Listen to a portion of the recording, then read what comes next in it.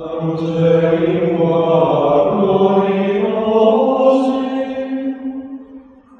back to He Leadeth Me, a spiritual formation podcast for FOCUS staff, students, and friends. I'm Jessica, FOCUS's Manager of Spiritual Formation, and today I am once again joined by Father Kevin Dyer, FOCUS's Senior National Chaplain. So we're doing a series on discerning God's will, and today I want to talk about the final stages of discernment. In our last episode, we talked about ways to discern God's will, according to St. Ignatius of Loyola. But today I want to talk about, you've been discerning for a while. How do you know that your discernment is complete, Father? Yeah, again, these are questions that engage the human reality, which is so big, and they don't admit simple, easy answers. There are opportunities to point out certain things. For instance, sometimes people's temperament is that I have to come to a decision right now. I have to get this done. And there's the danger then of rushing the decision before they've really thought it through. And you can tell that something's going on there because, again, it's so rushed, it's anxious, it's I have to, get this done, it has to happen now. Are the people around you saying this has to happen right now? Or are you the one saying it has to happen right now? So that's a test. If you know that you are the kind of person that has to get things done right now, all right, check yourself. You know there's people around you who can help you. On the other hand, there's people who are fine with waiting and letting things develop. They're the people who say, don't shoot until you see the white of their eyes. There's something good in that, giving a decision time. The danger is you become the perpetual discerner. Oh, the time's not right, the time's not right, the time's not right. And vocation directors would call these people, professional tire kickers. They're always kicking the tires, never making the decision, am I going to enter the seminary or am I not going to enter the seminary? And when you find yourself just circling and circling and circling and not really going anywhere, all right, you should start challenging yourself. And again, talking to the people who know you, talking to your spiritual director, is it time to make a decision? A lot of times we get sidetracked by the desire for certainty. We want to have mathematical certainty that we're supposed to do whatever it is. Well, it's called mathematical certainty for a reason, because it applies in math. When you're doing math problems, you get that kind of certainty. But in human affairs, there's always risk. There's always risk. And it's part of maturing in life to accept risk. Doesn't mean that you are dangerous. There is the other extreme that you're just reckless, of course. But there's also the danger that I don't accept risk. And people can ask themselves the false question, what if I'm wrong? So they have all sorts of good reasons for making decision X, but then they say, well, what if I'm wrong? There's no real good reason attached to it. There's just this vague fear, well, what if I'm wrong? I wouldn't want to have missed out, right? Well, yeah, but okay, how about you decide the other way? Couldn't you just as equally say then, well, what if I'm wrong? Mm-hmm. Oh, yeah, well, maybe I'm missing out. Maybe I should go back to my first one. But what if I'm wrong? So what if I'm wrong is only a real question if there's substantive reasons behind it that lead toward an answer which is better than the other answer. Mm-hmm. But it's a fake question when it's just a way of us staying in self-doubt and never making a commitment. Yeah. Well, and I think I've seen so many people who at one time in their lives or another with a certain choice become the perpetual discerner. And that's a painful place to be. There's a freedom with saying, I'm going to make a step to pursuing God's will. And if you're just constantly discerning, that can become really discouraging. Yeah. And you can feel like God is far away, that he doesn't care about this important decision in your life. And I've noticed at that point, people kind of become novena addicts. where it's like, if I just say a novena to St. Therese, and that didn't work, so then I say the 21-day novena to St. Therese, and if I just keep saying novenas or keep talking to a different spiritual director, something is going to happen. And that's really difficult, and I think you're right. We talked in the past 2 episodes about attachments, and the thing that oftentimes we're attached to is that mathematical certainty. I just want to be certain of what God's will is. Yeah. But we have to take a risk, like you said, or another way to say it is we have to step out in faith. Yeah. Yeah, we have to step out of the boat with St. Peter sometimes. And that can be the good thing to pray with when we realize, I'm at that point where I'm just circling. Bring it to the Lord, the way that Peter brought it to the Lord. So what does St. Ignatius say when you've been discerning for a while and you're really leaning towards a certain choice? What's your next step? One thing he talks about is just as a way of summing together everything. When you really feel like it is time to make that decision, and you have a sense of what the Holy Spirit is inspiring you toward. All right, to make that decision, to be in that internal place of saying, all right, this is what I'm doing, and then just going to the Lord and offering it to Him to see if it is received by Him. Just offering dishes to the Lord and seeing if this dish is pleasing to Him. That this can be a good spiritual exercise to sum things up. Now again, with the warning, this isn't something that you're meant to do consistently for a year. Mm-hmm. No, it's a way of summing it up and bringing it to the Lord. Basically, it sums up the graces that you've received up until that point. So that's one thing you can do. Yeah, I feel like at this point, too, when people want the Lord to confirm the decision that they've made, they'll ask for signs. And it's interesting, like sometimes people at the very beginning of the discernment process, they'll say, just give me a sign of what you want me to do. And I often make fun of that. And we all know that I'm a bad person. And the bad person in me wants to take roses to our new staff training and to retreats and just spray them everywhere and see what kind of havoc I can wreak in people's lives. But at the same time... You are a bad person. I know, Jessica. I am. You are a bad person. But at the same time, in Scripture, you do see people asking for signs, and Jesus and God communicates to them through signs, like Gideon and the fleece. So what's the role of signs in discernment? Well, I find signs to be... It's such an interesting phenomenon. It can be something that you ask kind of at the end to confirm the way that you're going. And I think when signs work the best, when they seem most authentic, is when they have the effect of drawing together something that's been bubbling up and just confirming it, like, yep, that's it. I like that. Not, this thing out of the blue that tells me to do something which is completely throwing me into havoc, or this thing that is confirming my attachments and giving me the relief of my attachments. That those are times where it's a sign that you just can't tell what it means. Well, you don't need to obsess over it. Mm-hmm. Go back to these other ways of discerning that we've been talking about, and trusting that the Lord can communicate with you that way if He's not communicating with you these other ways. So say you have reached a decision. Let's say that a man is praying, I'm going to join the seminary, and he keeps leaning towards seminary, and he takes it to prayer. He feels like God confirms it. He asks St. Therese to confirm it. He gets the roses, and he goes to some event in the Catholic community, and then he meets the girl. Mm-hmm. So I guess this is a roundabout way of saying, what if you start to change your mind, especially if after you feel like you've made a decision, the circumstances change? Yeah. I'll just say that in decision-making in general, St. Ignatius, his common practice was to tell a person, don't make snap decisions. If possible, take a step back, reflect, deliberate, consider, and then, after having done so, decide.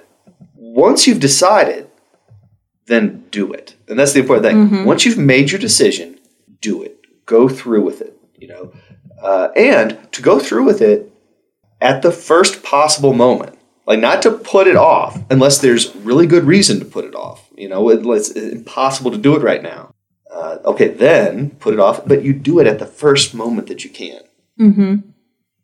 And that's very freeing when you come to that place in life where you can make a decision and then carry it through. So, if I'm reading your example correctly here, this person who has made a decision, okay, some things pop up. Let me tell you, in those big decisions like entering seminary and religious life, things do pop up. Yes. It happens all the time. Or, in missionary life. And most missionaries probably can think back to when they joined staff after they had accepted, the offer. They can probably think back to things that happened between accepting the offer and the first day of new staff training that got them think, well, maybe you should do this, maybe you should do that, the other, and to be so glad that they carried through with it. Now, that's just an interesting point about discerning and then making a commitment, because our culture is very anti-commitments. Like, you can always change your plans. So what about somebody, say they make a smaller commitment, like they discern, should I go on a FOCUS mission trip? And they discern yes, they start planning it, and then they're like, oh, but I didn't realize how busy I was going to be. Should I discern if God wants me to no longer do this thing? What do you think about that? Jessica, you've already shown to us how you're a bad person. Yes, I am. All right, let me show you how I was a bad person.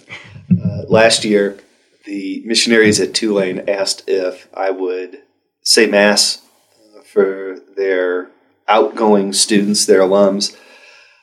And so I said, oh, that'd be great. I'd be glad to do that. And so the day before, one of the Tulane missionaries texted me just to make sure, Father, you still coming for Mass tomorrow, just confirming. And I texted back saying, I don't really feel called. That's pretty good. Why did I do it? Because I'm a bad person, Jessica. Because I'm a bad person. And like most missionaries experience this so often, of students committing to something and then pulling back. Saying, I don't really feel called. No, if you make a commitment, follow it through. Mm-hmm. Mission trip, all these sorts of things. Now, do real things arise to take you out of certain commitments?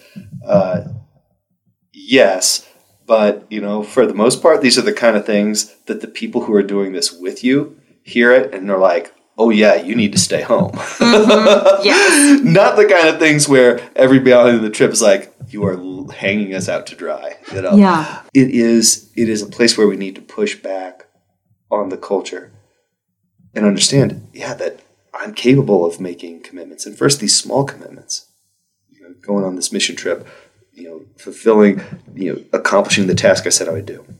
But then bigger commitments, like staying on staff, on my campus, observing the dating fast, things like that, following through with these commitments. Why? Because one day you're going to be making some big commitments. Mm-hmm. You're going to be giving your life to your spouse. You are going to be consecrating yourself to the Lord in vows or in holy orders.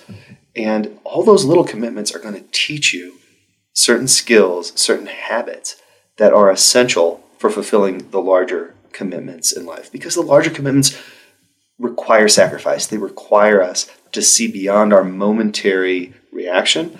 And it also requires us, when we find ourselves in a really difficult circumstance, and our first thought is, well, yeah, these are signs that I shouldn't be here, to step back and think, well, maybe it's not a sign I shouldn't be here. Maybe it's an opportunity for me to grow or to transform in some way. And, and the Holy Spirit gives us those graces to transform in the face of those difficult moments within our commitments. Yeah, well, and those smaller commitments, it's like that scripture passage where Jesus says that he who can be trusted with smaller things can be trusted with greater things. Yeah. Jesus is building up our muscles to be given more responsibility. Yeah. But what you're saying is kind of reminding me of something else related to discernment. I don't know what you call it, maybe discernment party fouls, where you use discernment in a way that it should not be used.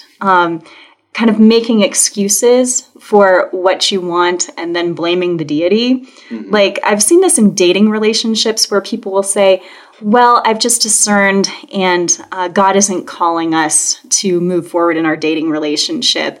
And I really want it, but it's just not God's will or something. It's like, okay, don't blame the deity.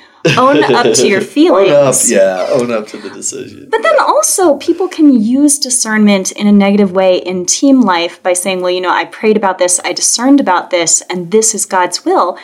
And sometimes that can be a little manipulative, but I think people don't even realize it because they can try to force their own will through their own prayer. Yeah, kind of hang it over people's heads. Yeah, and it's not oftentimes just their own discernment. I mean, in the Jesuit world, there's all kinds of great stories in this regard. One of the Jesuits that I was close to talks about how he just always felt like he was supposed to go and do ministry with Native Americans. And he went into the formation director and said to him, Father, I've prayed about this. I have brought this to my spiritual director. I am just sure that it is God's will that I go to minister to the Native Americans next year. And the formation director just took his cigarette, tapped it on his watch, took one puff. No way!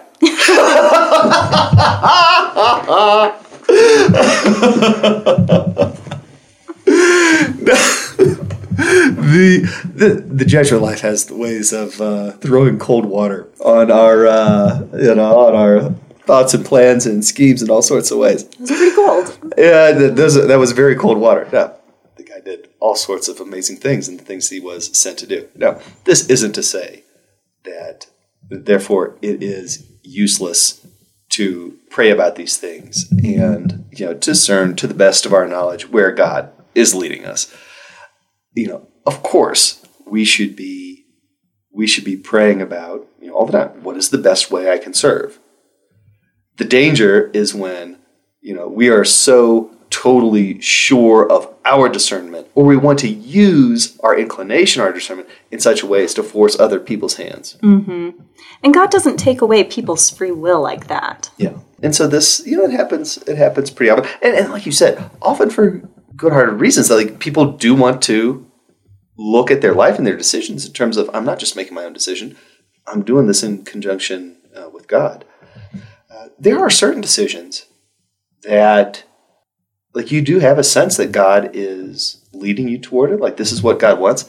But then often what it's good to do is to say to yourself, all right, if this is of God's will, then He'll confirm it by making it happen. Yes, that's so true. I mean, like it says in Revelation, Jesus opens a door and no man can close it, and He closes and no man can open. And so if it really is God's will and you did your part to present that and to say, I've prayed about this, here's what I feel like God has shown me, to the other people involved, and they say no, well, God is going to make it happen anyway. That's right. But if it's not His will or He's giving other discernments to the other people involved, then we also need to not be overly attached to what God shows us in our personal prayer. Yeah. I want to return to something that we talked about in a previous episode, but I think that it's very relevant for discernment in that I think that a lot of people tend to think that automatically God wants me to choose the choice that is the most sacrificial, because that's how I'll be embracing the cross. Yeah. What do you think about that? Often it seems that it's putting a limit on God. Yeah. God wants me to always do the tough thing, that God basically wants to torture me, make my life awful, and I always need to do the awful thing. That's not necessarily the case at all. We can do a lot of good service for God by being in an occupation or a place or a context that makes our work and our effort easier. Mm-hmm. I'll just say that, but notice what we're saying here, that we're going into a place that's, it's making us more generous, more able to serve the Lord, to do more for Him. So the focus here is still on God. Also, bearing in mind always that, I can have a sense that campus A or campus B or job A or job B is a place that I'm going to be able to serve the Lord well. That doesn't necessarily mean that God wants me there right now. That God's timing is not our timing. Yes, that is true. And I've experienced this in all sorts of ways in my life, that I expected God's timing to be one thing, and his was very different. Yeah. Well, and I also think that when people automatically think that it's the most sacrificial choice, there is oftentimes something really good in their heart that is saying, I wish that I wanted the most sacrificial choice because I want to make sacrifices for Jesus, but we don't need to choose our sacrifices. They will come to us. That's for sure. Yeah, well, I mean, when you find God's will, there will always be a cross with it, but there will always be a resurrection too. There's always that quiet consolation that is there. The quiet consolation of, this is difficult, but this is given to the Lord. It's the sacrifice he wants. Mm-hmm. Yeah, my yoke is easy, my burden's light. Yeah, this episode is about the final stages in discernment, but it's kind of wrapping up our series on discerning God's will. So any final thoughts, either on the final stages of discernment or just discernment in general? Well, I'm just mindful right now of, if a person's listened through all the different ways in which we hedged what we said. Like this, but also, think about it on the other side. And they could start thinking, is there anything actually here? Like, what solid thing, was said? Because it always seemed like, it was depending on this context or that context. Yes, that discernment and decision-making, it is something where you don't just come in with the one formula that's going to solve every problem, but that through experience, both your own experience and what you've gained from others, you begin to see the nuances and how, yes, this rule fits there, but it doesn't fit there. Or this bit of advice fits there, but it wasn't meant for that. And that really is the only way to start putting that stuff together is with experience. Mm-hmm. And that's why we listen to the wisdom of the church, of the saints, of St. Ignatius. Listen to the wisdom of spiritual directors or people that have gone before us and have built up some of that wisdom, because, they will help us to apply these different bits of wisdom in the right place in our life. That's true. I think that my last thought on discerning God's will is friends don't let friends discern alone. So there's a reason why so many saints have extolled having a spiritual director. And I'd encourage any of our missionaries who are discerning God's will, if you don't have a spiritual director, reach out to one of the national chaplains or your campus chaplain, somebody who you trust, who you can talk about the different movements of your heart with. We can kind of deceive ourselves, or we can just get lost in all of the different movements of our hearts. But having a spiritual director who can help us to discern God's will is just crucial, and it's so clarifying. I would add to that, Jessica, just the one caution too. Like, let's say I don't have a spiritual director, but I'm making a big decision. There can be the temptation then, now I'm going to get a spiritual director, and they're going to tell me what to do. Mm-hmm. And that is an unrealistic expectation, because that new spiritual director doesn't really know you. Yeah. They don't know your context. They don't know your particular strengths and weaknesses. They don't know your story. Now, they may know a whole lot about basic rules of discernment, and there's all sorts of ways they can help you. But don't expect them to all of a sudden have complete knowledge of you, and they're going to give you the one answer that you have to follow. You keep your freedom in that, and you always keep that risk of, it's my decision. Mm-hmm. What advice would you have for somebody who's trying to discern a choice but has not been able to find a spiritual director, even if they've really tried? Well, obviously that you're going to have people in your life that you can go to for a certain amount of wisdom, who know you, whom you trust, and are going to be able to speak to you honestly. So rely on the people who know you and love you. But also, feel free to reach out to one of the national chaplains.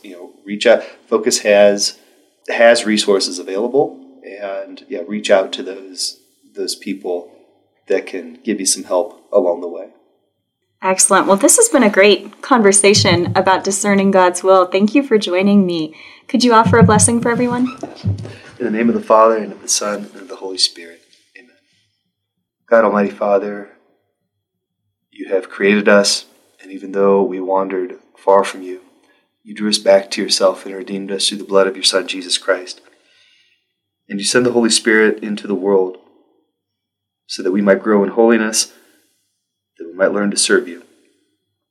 We pray, Lord, that we might have the gift of wisdom, of discernment, to know how your Holy Spirit is leading us, how we are being placed beside Jesus Christ, your Son, transformed into his image. Lord, give us tremendous generosity and tremendous trust in you, so that we might love you and serve you in all things. We make this prayer through Christ our Lord. Amen. In the name of the Father, the Son, and the Holy Spirit. Amen. Thanks, everyone, for listening.